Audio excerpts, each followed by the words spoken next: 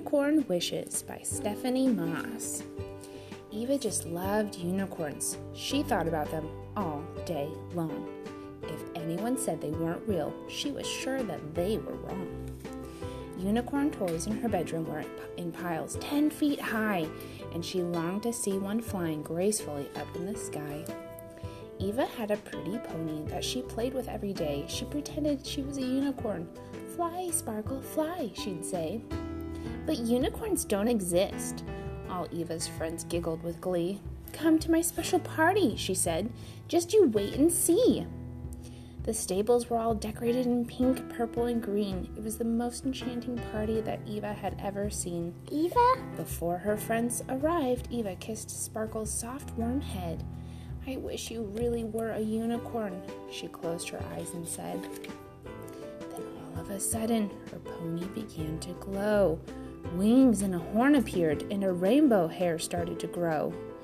The stunning unicorn was far beyond her wildest dreams. She twinkled like the stars and looked as pretty as moonbeams. Sparkle's voice was soft and gentle. She said, "Let's fly off on the breeze." Eva climbed on her back as she cried, "Woohoo! Yes, please!" "Your magic kiss transformed me," explained Sparkle as they flew. "Most people don't believe in us. Most people aren't like you." They glided past a rainbow on marshmallow clouds of white.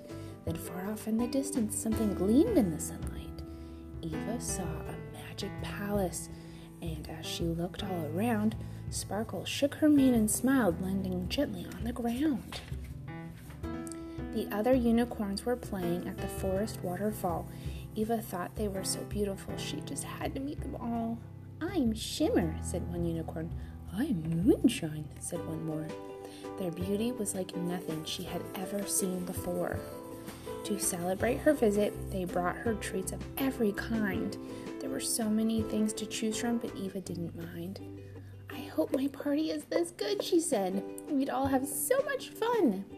With just one swish of Sparkle's tail, Eva's special wish was done.